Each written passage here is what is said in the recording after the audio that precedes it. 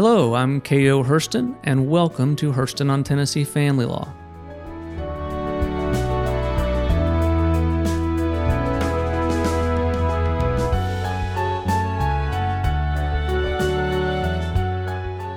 Today, you're going to hear from another former client of mine.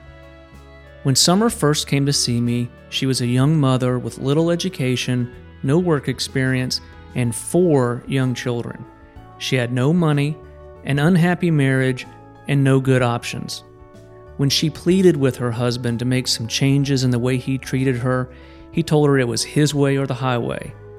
She had to choose the highway, and in the process, everything she knew, her children, her family, her entire way of life, everything was placed at risk. All of us can relate to parts of her story. At some point in each of our lives, we've all felt like we've been cornered, our backs against the wall, and the only way out is to face our fears head on. This is the story of a remarkable woman who faced one obstacle after another, who had to make the most painful, heart-wrenching decisions you can imagine, and who survived. There are some twists and turns along the way, so stick with it.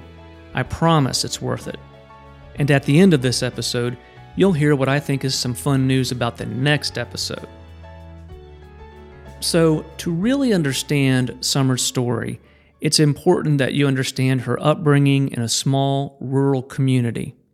So that's where we begin. I came from a very religious background, a very loving home. I was very fortunate. Didn't realize a lot of that then, but looking back now, I do. So I loved my childhood. Had a lot of great memories. But like I said, it was very religious and confining to a point that sort of, with my personality, made me want to rebel a little bit. So there was always a little of that going on anyway. Just we were very sheltered. A lot of it as a teenager. That's really when I got to wondering what else there was. We were very sheltered, and a lot was expected of us. We were preachers' children, so anything that we did reflected on my father and my mother. So that was a pressure. And so you grew up in let's just say it's a rural area of Tennessee that's a couple hours outside of Knoxville. Yes.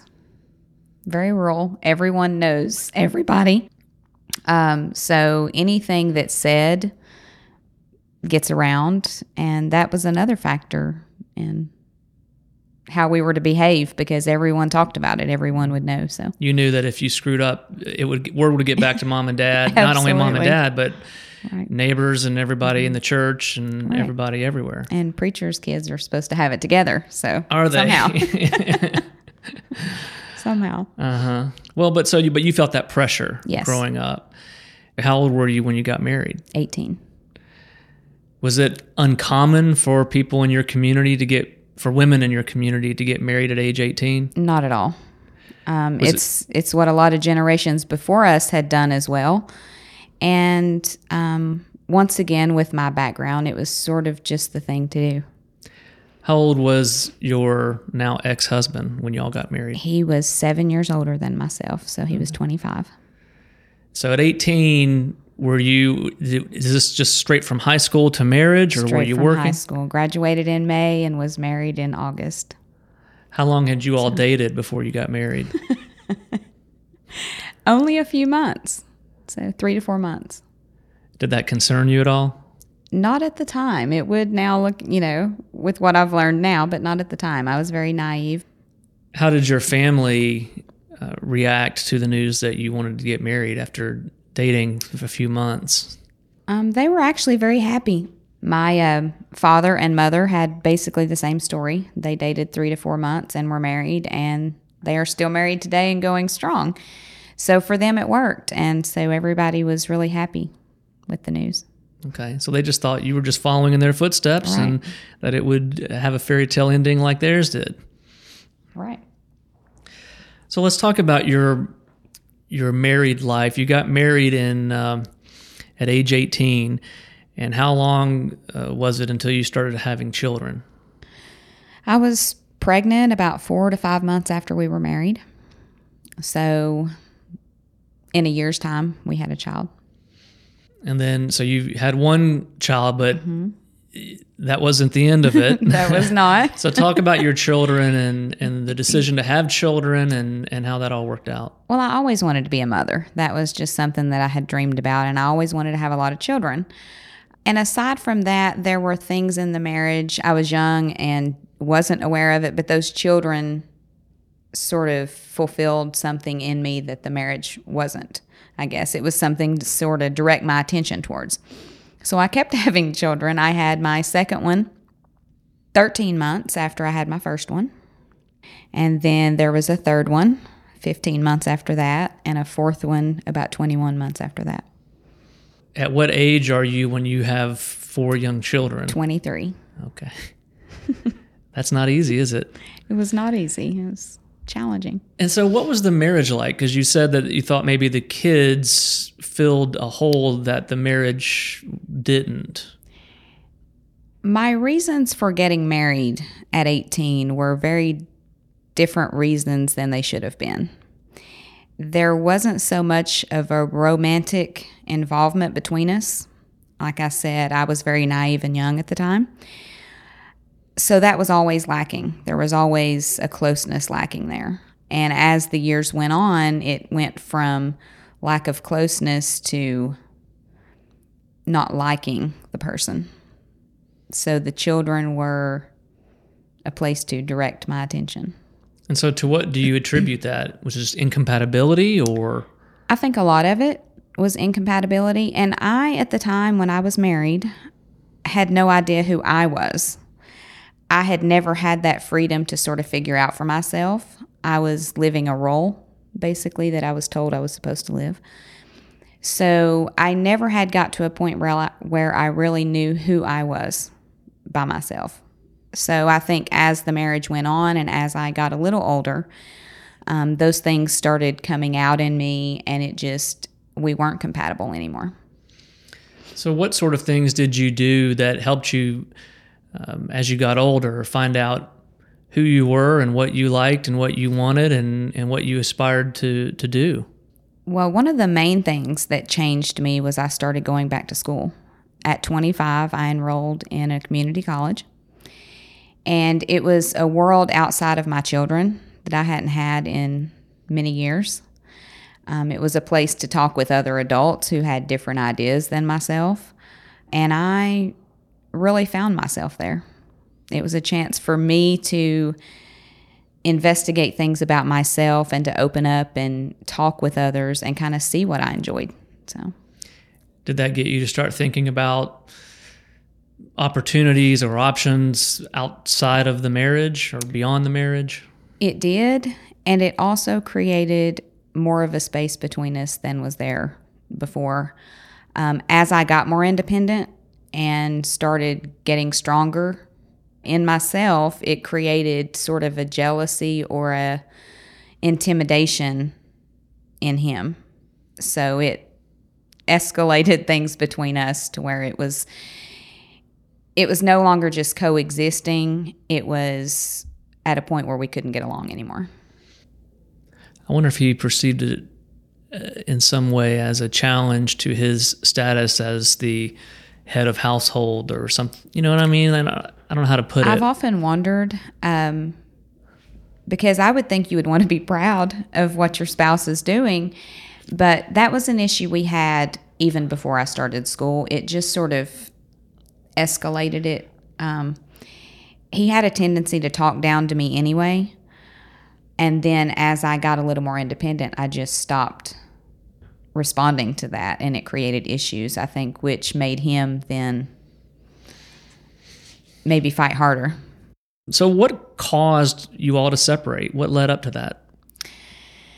Well, like I said, it had been something that had been growing for years. The beginning of our marriage wasn't good to start with, and things had been growing. But after starting back into college, things just escalated and got to a point where, like I said, we really couldn't get along, and neither of us were happy.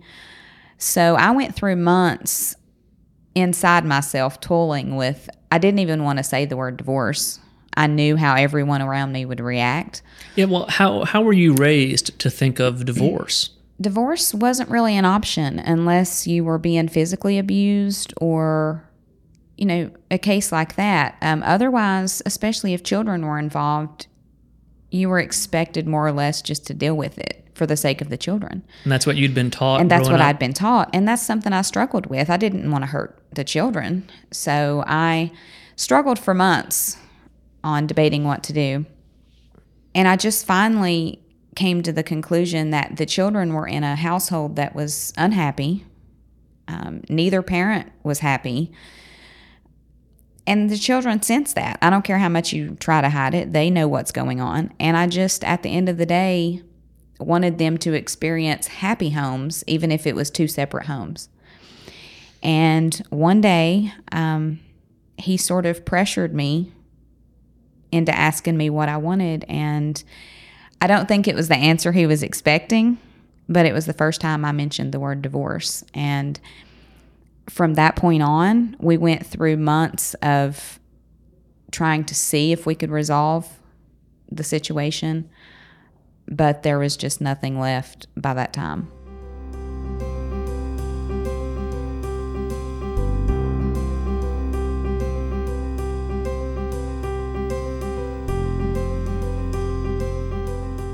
Summer had been trying for a long time to fix the situation and avoid a divorce. She told me about a letter she wrote to her husband, making him aware of her feelings and asking him to make some changes.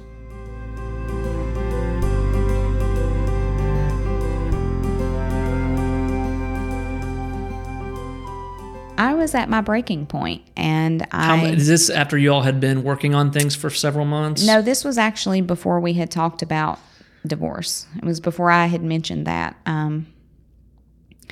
It was the summer in between two of my semesters. I had still 1 year of community college to go. And I sat down one day while he was at work and wrote a lengthy letter trying to explain how I felt about the situation, trying to explain how he made me feel with his actions. And it really, I just poured my heart out in the letter, hoping that he would read it and that we would be able to change some things. Because at that point, I hadn't decided on divorce yet. And he read the letter, and the next day was life as normal. So there was no change. Do you recall, I know it's been a long time, but do you recall what you said in the letter?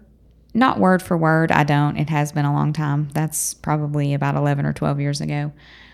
But basically, I just told him how degrading he made me feel sometimes, the way he talked to me in front of other people, lack of any appreciation, or there just wasn't a bond there between us that a husband and wife should feel. And I expressed all that to him, hoping that we could work on it.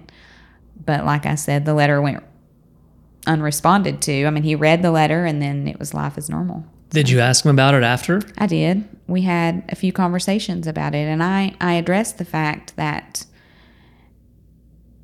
because it was a serious letter, and I felt like that his lack of response was really a sign that he wasn't really in it to fix it either. So that was really the last time I tried to fix anything. What would he say? You say he was degrading to you or spoke poorly about you in front of others. I mean, do you remember any specific examples? It's hard to give specific examples, but times when we would be in front of other people, at church, for instance, it happened several times there. We were both involved in the praise and worship at our church. And if I would have an idea or advice on anything, he would quickly shut it down, and make me look basically like an idiot in front of people. And they noticed it. Other people noticed it. It was very uncomfortable, and it happened a lot. And if you try to talk about the instances just one at a time, they sound petty, but it was just a pattern of behavior that was like that. Was there any incident that led to the actual separation that led you to leave the home or him to leave? There was no big incident except for a few months after bringing up divorce. and we had talked back and forth about what we were going to do. He had not resigned himself to the fact yet that we were going to get divorced. And I was planning to go and take my children to a birthday party in Knoxville. And as we packed to leave, he told me that if I left, to stay gone, and that it was his way or the highway. If I wanted to stay there, I had to live there by his rules. So, wait, this is because you're taking the kids to a birthday party? Yes. And it wasn't really about the birthday party. It was just about him showing dominance. And I don't think he expected the reaction he got because I had nowhere to go. I had no other options, really. But something in me that day just switched, and I found independence from somewhere. So I loaded the kids up, and I left, and I didn't go back. So that was really the changing point of when I decided I knew 100% for certain that we were getting divorced. All right, so you left with the kids? Yes. And go to this birthday party? We go to the birthday party. And then what happens after that? Well, I get to the birthday party, and I'm trying to hold in all these emotions because I was scared to death. I didn't know where we were going to stay, where we were going to go. Like I said, my family was not supportive of divorce. So I get to my friend's house, and of course, when the kids are off playing, I cry to her and tell her what's going on. And I was very fortunate. Those friends who I went to see that night gave me a place to stay and told me the decision was mine. They weren't going to try to influence me one way or the other, but they were going to give me a place to stay till I could get on my feet. So it was sort of a security that I had then. I knew I had somewhere to go. How did your parents react when you told them that you were divorcing? Not well. I can't really tell those stories and make it seem like how bad it was. There was a lot of tears, a lot of anger, a lot of upset. It was not a good time for me and my parents. There was months that we didn't speak. Well, were they telling you to go back to him, or that it's against religious? Well, I need to go back and explain that throughout the marriage, I had sort of protected my husband. A lot of people didn't know what went on in our home, just the way, he wasn't physically abusive, but mentally and emotionally. And aside from what they witnessed on their own, I didn't talk about that. So a lot of people thought that we had a perfect relationship. We were fine, no problems. So it was sort of a shock to everyone when we announced that we were going to get divorced. And for my mother, at the time, her viewpoint was, I remember the day she said this. She said, "Summer, you have 4 children. To hell with your happiness." Now, my mother and I are very close now, and that was then, but that was their viewpoint at the time, was that I had 4 kids. It didn't matter. Didn't matter what he did or whether you liked it or not. He was not physically abusing me, so it didn't matter at that point. All right, so when you separate, you have no job. No job. No money. That's right. You do, through some friends, have a place to stay. Mm-hmm. And so what happens? Where do the kids go? The people who offered me a place to stay had an office space and a blow-up mattress. No room for the kids. So that was a hardship. At the time, I had a place to go, but I didn't have a place to keep the kids. So it was one of the hardest things ever. I left the kids with their dad. I took them back. And it took me about 2 months from that time to have a place to live and to be able to get the kids back with me then.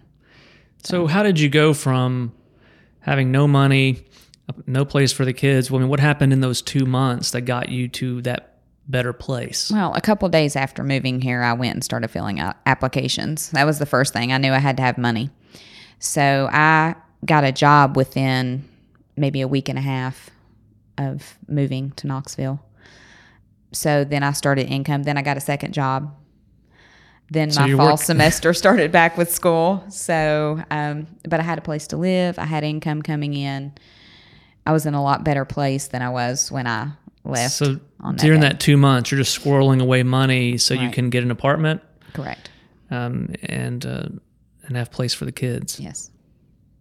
You found a lawyer. We filed for divorce. The case was not able to get settled. As I recall, we had to go try this case because your ex-husband wanted the kids to live with him most of the time, and you wanted the kids to live with you most of the time. Is that right? That is correct. And by that time, you were in Knoxville, and he was back home in the rural part of the state that's a couple hours away. Yes. So it was impossible for you all to share equal time with there was no possibility of doing that at all. With the kids being enrolled in school and the distance between, there was just no working that out. Well, in leading up to the trial, do you remember being frustrated with the process, or I don't know, how did you feel? I was frustrated. Part of my frustration was, I hate to use the word silly, but the silliness of where we were. I felt like it was a lot of wasted time and wasted money for a situation that we could have, agreed upon much earlier. Well, yeah, we haven't covered that. You all didn't have any money. Not only did you not have any money, he didn't have any either. No property to speak of or anything like that. There was very little here, and usually that helps motivate people to act in their, if nothing else, their economic self-interest and reach some sort of compromise. Well, what got us to that point, and I think this is where, when you're going through this process, you have to keep your emotions in check. We were both good parents. We both loved the children, but there was animosity from mostly his side because I filed for divorce and that upset him. It wasn't so much that he wanted to take the children from me as that was his way of getting back at me.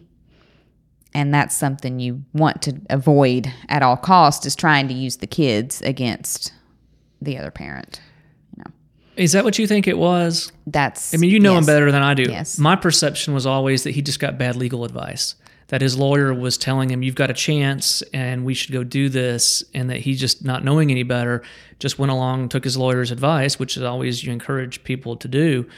That was how I perceived it. I thought I think that's what it was in the end. Okay. In the beginning, it was his way to, and I'm not trying to speak bad of him. We have a very good working relationship now. Everything's fine, but it was his way. He was still hurt and stung from the divorce filing, and that was his way of getting back at me. So, all right. So your case goes to trial. And as you mentioned, there's really no property to speak of. Y'all had divided your things amongst yourselves. And so really the only issue at trial was who's going to be the primary residential parent of the children. What was it like sitting through a trial where your kids' futures are at stake? Nerve-wracking. I don't think I've ever been so nervous in my life. Scared more than nervous. And once again, being from a small town, and we were in the courtroom, where I was from, where I grew up, where I knew everyone, that made a difference too. Did you see people in the audience that you knew? I tried not to look, but you just know that word gets out in small towns. So that was another scary thing for me. But yeah, I don't think I've ever been so scared. I was extremely nervous. So your mother testified on your behalf at trial about your parenting with the children and so forth. What did you think about that? I love my mom. What can I say? I mean, me and my mom are very close. It was a rough time for us. And she definitely had her opinions about the decisions I was making. But my mom is truthful to a fault. And I was very proud of my mom because I know it was hard on her too. She's grown up in that area as well. And it really made me appreciate my mother, that she was willing, even though she did not agree with what I was doing, and we had a strain on our relationship, she was still willing to get up there and tell the court what she knew about my parenting and my mothering skills. So, I mean, she really came through for you. She did. My recollection is she was amazing. A tremendous witness. And I think she wanted to do what she felt was best for her grandchildren. Right. I think that had something to do with it. But yeah, I mean, you'd come a long way from her saying, to hell with your happiness, to being your witness Right. in a trial in front of other people in the community, and telling the court what she knew about what kind of parent you were and what kind of parent he'd been. Right. She definitely came through for me. She was amazing. And reading back through the testimonies was really, because like you said, it's been a lot of years and I had forgotten a lot of things, but going back through that kind of brought back to memory sort of the anxiety and the nervousness of that day and what it took for her to get up there and testify. I was worried about my mother because it was a very emotional time for them as well. But she did a great job. She rallied. Yeah. Do you remember when your ex-husband testified? Yes. What was it like sitting there watching him tell the court that he thought it'd be better off if the children were with him most of the time? Sometimes it's hard just to sit there and hear things and not want to speak your piece or speak your mind, but it was hard to sit through some of it because there were some things said that weren't completely accurate. But in the end, his testimony also was that he realized the kids would be fine either place. So that was sort of a relief moment for me because at that moment, sort of the worry and the fear of what was going to happen at the end of this trial, him being on the stand and saying that I was a good mother, that was a moment for me where I was able to relax a little. Yeah. There was a dramatic moment in this trial. And, in the end, looking back on it, he may have been your best witness. He may have been. So this moment that happened in your trial was basically, I asked him an open-ended question, which you're not supposed to do, but just to tell the court why he thought the kids would be better off with him.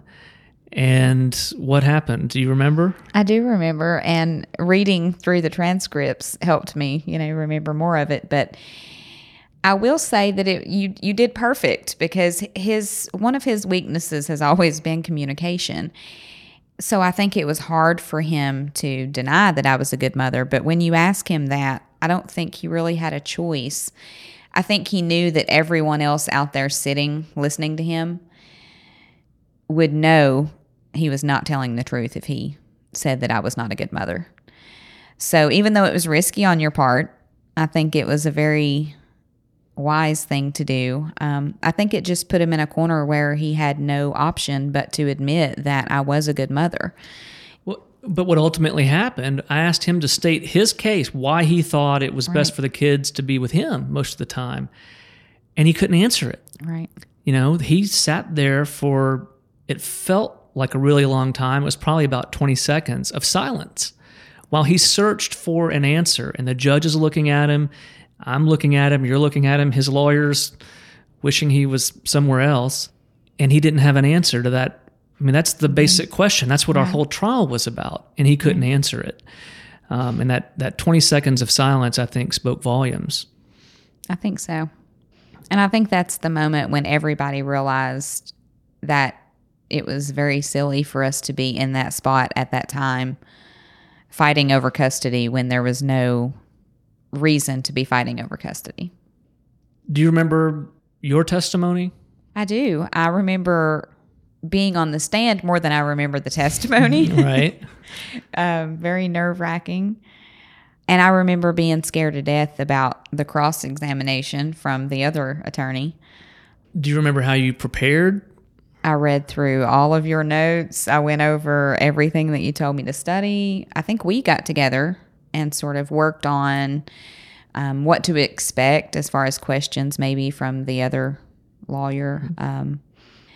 I prepared a lot. I did a lot of reading and a lot of just preparing my answers so that I wouldn't be caught off guard. When you stepped down and the trial was coming to an end, did you feel that you had done well, or?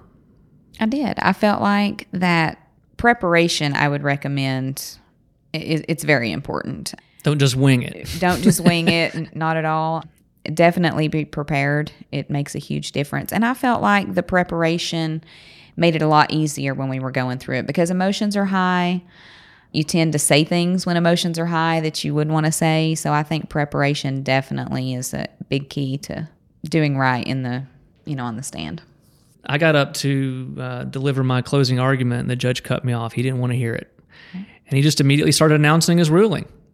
Do you remember that? I do remember that. So at this point, I didn't know what was normal and not that he interrupted, closing arguments. But really, as soon as the judge started speaking, after only a couple sentences, I felt a relief because I could sort of feel the direction in which it was going. Well, I think he commented something to the effect of, this was really unnecessary. Yes. Or words to that effect. He may did. not have said it that bluntly, but that this whole trial had been unnecessary, that it wasn't really a close call. Right. He was pretty direct about that. But yeah, after only a couple sentences into his talk there at the end, it was like a huge relief. It was the first time I guess I'd been able to breathe through the whole process, really. And there was a lot that followed even after that, but that was the most scary step of everything. That was the finalization of, I know I've got my kids now. We can put this behind us. Amazing relief. And you had told me to hold back the smiles, and that was very hard. I was smiling inside. Yeah. I was so happy that this was finally over, the months of worry and stress, and that the kids could get back to some normalcy in their lives. As we sit here today, it's been just a little over 10 years since your trial and your divorce. And so I want to ask you about all the changes that have happened since that trial and what life was like since that trial. So let's go back and, obviously 10 years ago, or when the trial occurred, your relationship with your ex-husband was that at the lowest point that it's been, would you say? Probably. Or close to it. That's yeah. How has it been in the last 10 years, since that trial? Well, you get over the original sting of everything. And at the end of the day, there's reasons that you two could not stay together, but you have to remind yourself that the children. So whatever you have to do to get along, basically, is what you do. You no longer have to worry about the personal things about that person that drove you crazy. But at the end of the day, you're still parents to those children. And anything you do, I think, against that other parent ultimately hurts the children. So I think you have to rise above those times when you want to say something about the other parent, or I think you just have to remind yourself that your children are more important than the immediate good feeling that you might feel about, for saying something. But you don't want to hurt the children in the process. So that's basically the point we came to. Other than specific things that deal with the children, we don't really have anything to do with each other. But when it comes to the children, we work together very well for them. So talk about that some, because that's one of the things that's really unique about your story, is that you all really have been able to you were able to cooperate in raising your kids. So when you get divorced, the children are now living primarily with you in Knoxville. Correct. Did there come a time when you and he both agreed it would be best for the kids to go live primarily with him? There was a time. It was about 2 years after the divorce. I, at this time, had finished my last 2 years at the university, still working 2 jobs. There was a lot that I was going through at the time financially. I mean, I was a single mother. I was driving 2 hours to the university I was attending one way. So 2 to 3 days a week I was doing that. The other days I was working one of the 2 jobs to try to make ends meet. It just didn't leave a lot of time for the kids. Before the divorce, I was a stay-at-home mom, and I had all that time with the children. But now that I was the breadwinner and in school myself, it made that very challenging. So number one, I felt like they were doing without. But then on top of that, after the graduation and things, there was a lot of emotional factors that came in. I was still trying to rebound from, it had been a crazy 2 years with you say the after divorce. Graduating from college? Yes. The divorce was finalized in my 3rd year of college. So after the divorce was finalized, I had 1 more year to attend. after finishing that and still working 2 jobs, trying to figure out what I was going to do, how I was going to take care of the children, they started getting at the age where they wanted to be involved in sports, extracurricular things, and I had no time to do that. So that was the second hardest thing, or the second hardest decision. I had to call their father and say, look, I think that the kids would be more stable at your house at this point. I said that was the second hardest decision. That was the first hardest decision I've ever had to make. I remember that day. I cried and cried and cried. I couldn't even get the words out for the longest time. I know he sat on the other end of the phone knowing that something was really wrong. But ultimately, I knew that his house would provide stability that I couldn't provide at that time, and that they were going to be able to enjoy things. He was remarried, stable home. Both of them had jobs. So I let the children go back and live with him. And then I had visitation, so it basically just swapped. You just reversed whatever the parenting plan was? Right. And so how did the kids do in that environment? They did well. You can always look back and say, oh, this could have went better or that could have went better. But ultimately, what's benefited the kids is that they've had both parents and both sets of grandparents very involved in making their life stable. So they haven't had to worry about really any of it through the process. So they had that stability with him. They did very well for a few years, and now currently they are back in my home.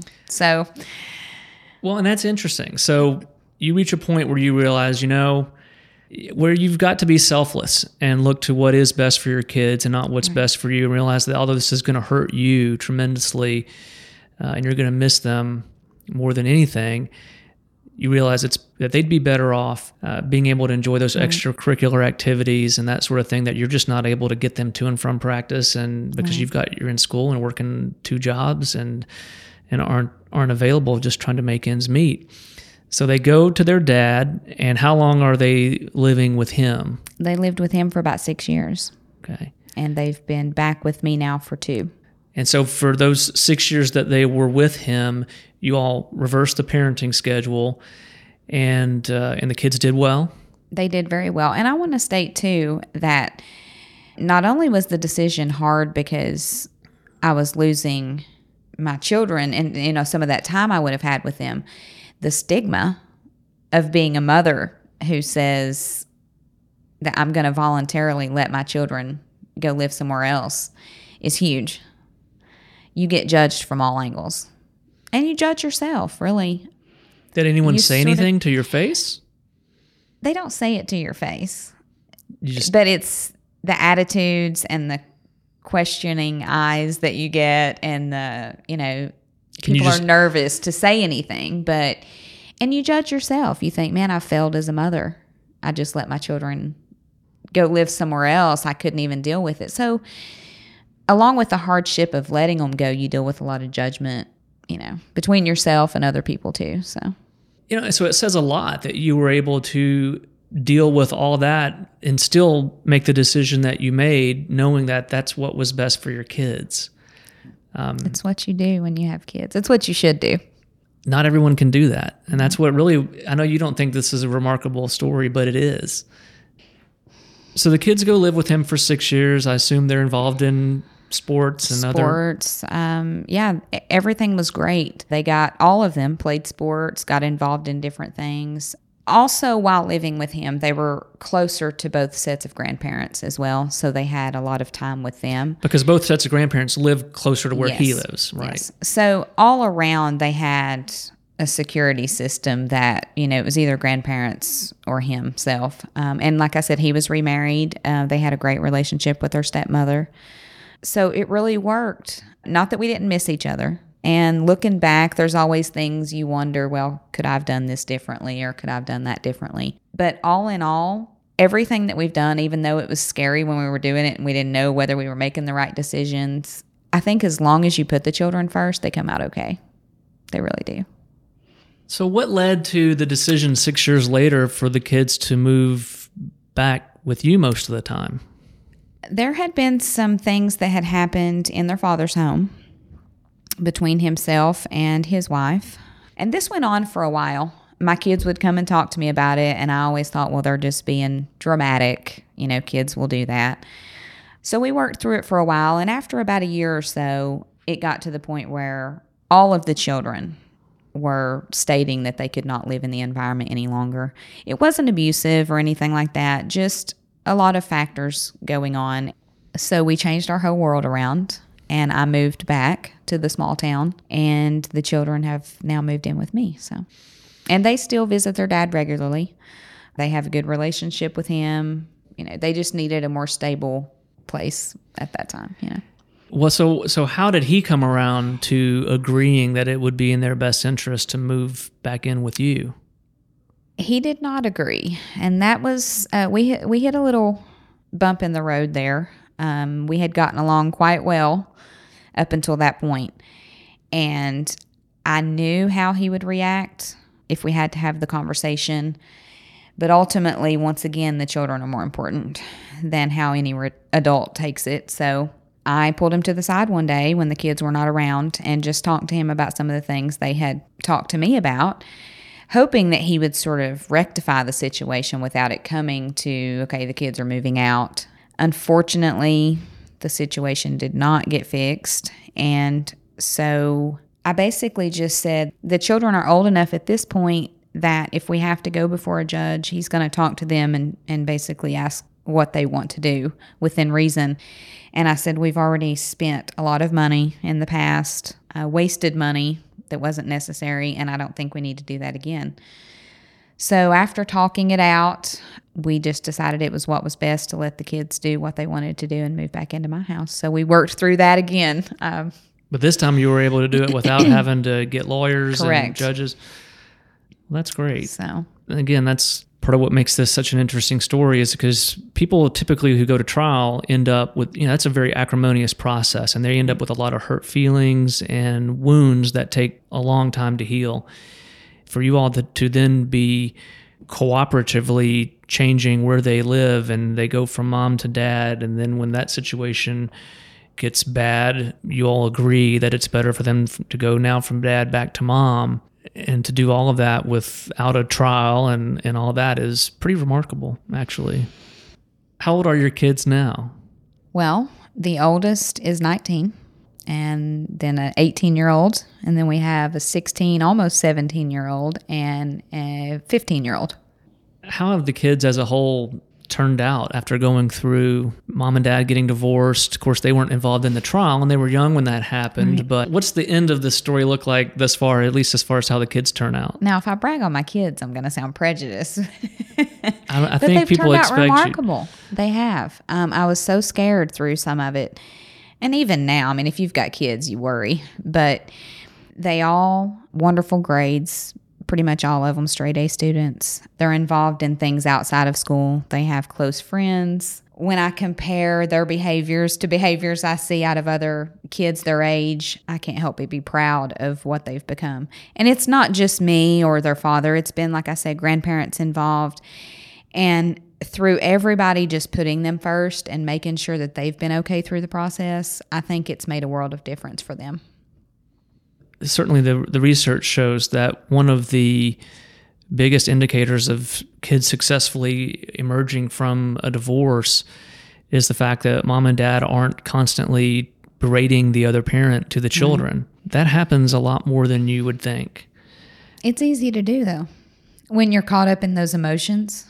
I've had to stop myself from saying a few things in front of my children. Had to bite that tongue.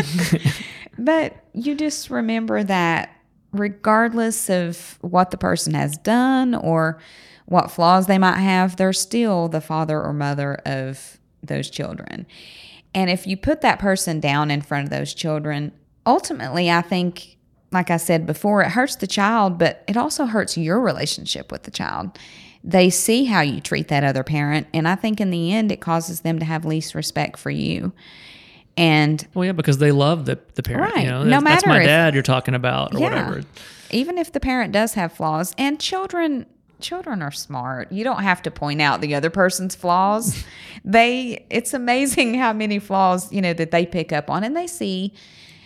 You don't have to tell them. They figure it out. What's their relationship like with their father now?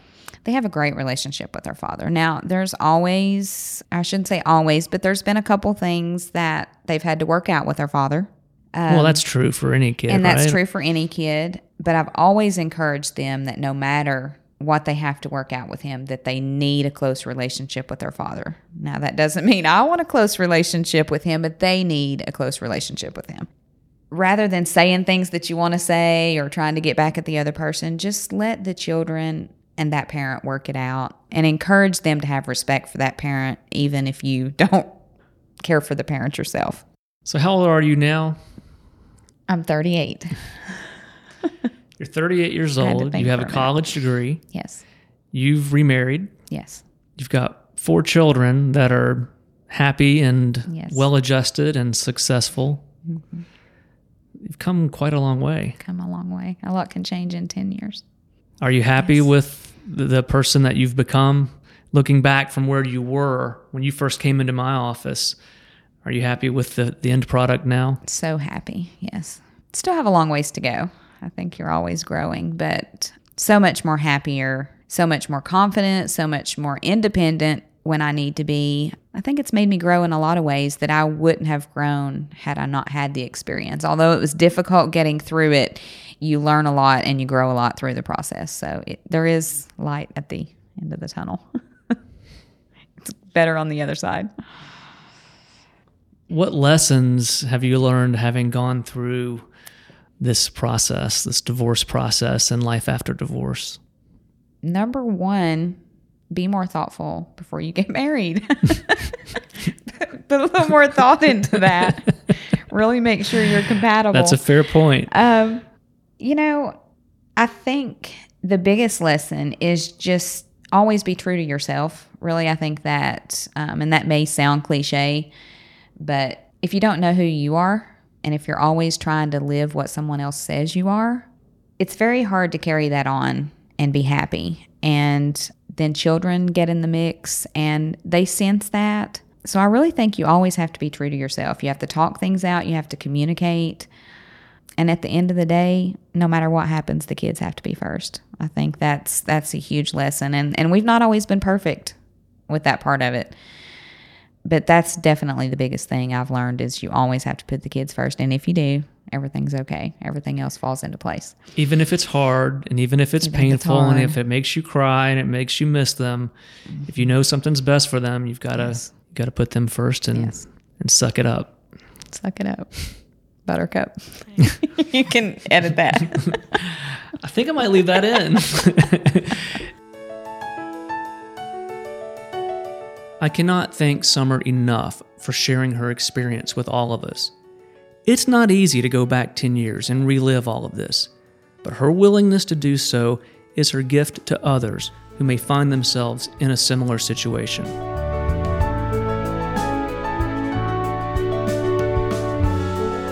For the next episode, I want you to be the guest.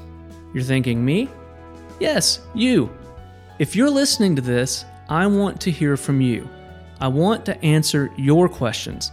I want to talk about whatever it is you want to talk about. You get to ask me whatever question you want, and I'll do my best to answer it. So how do you get questions or comments to me? There are 2 ways. The preferred way is for you to call my office and leave me a voicemail message. Call me at 865-971-3757. Get to my voicemail, say your name, where you're from, followed by your question or your comment. I'll play your message on the air and then I'll respond. It's that simple. Voicemail is the best way to do it because, after all, this is a podcast. It's something people listen to.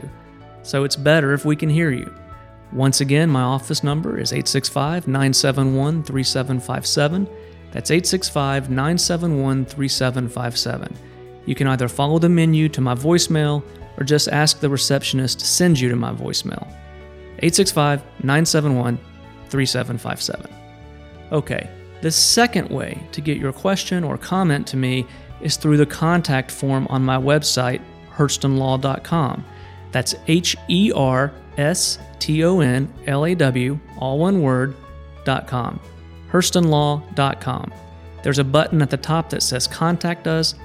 Click that button, fill out the online contact form, and it'll make its way to me. So, to recap, send me your questions, send me your comments. Once I get enough of them, you'll get the next episode.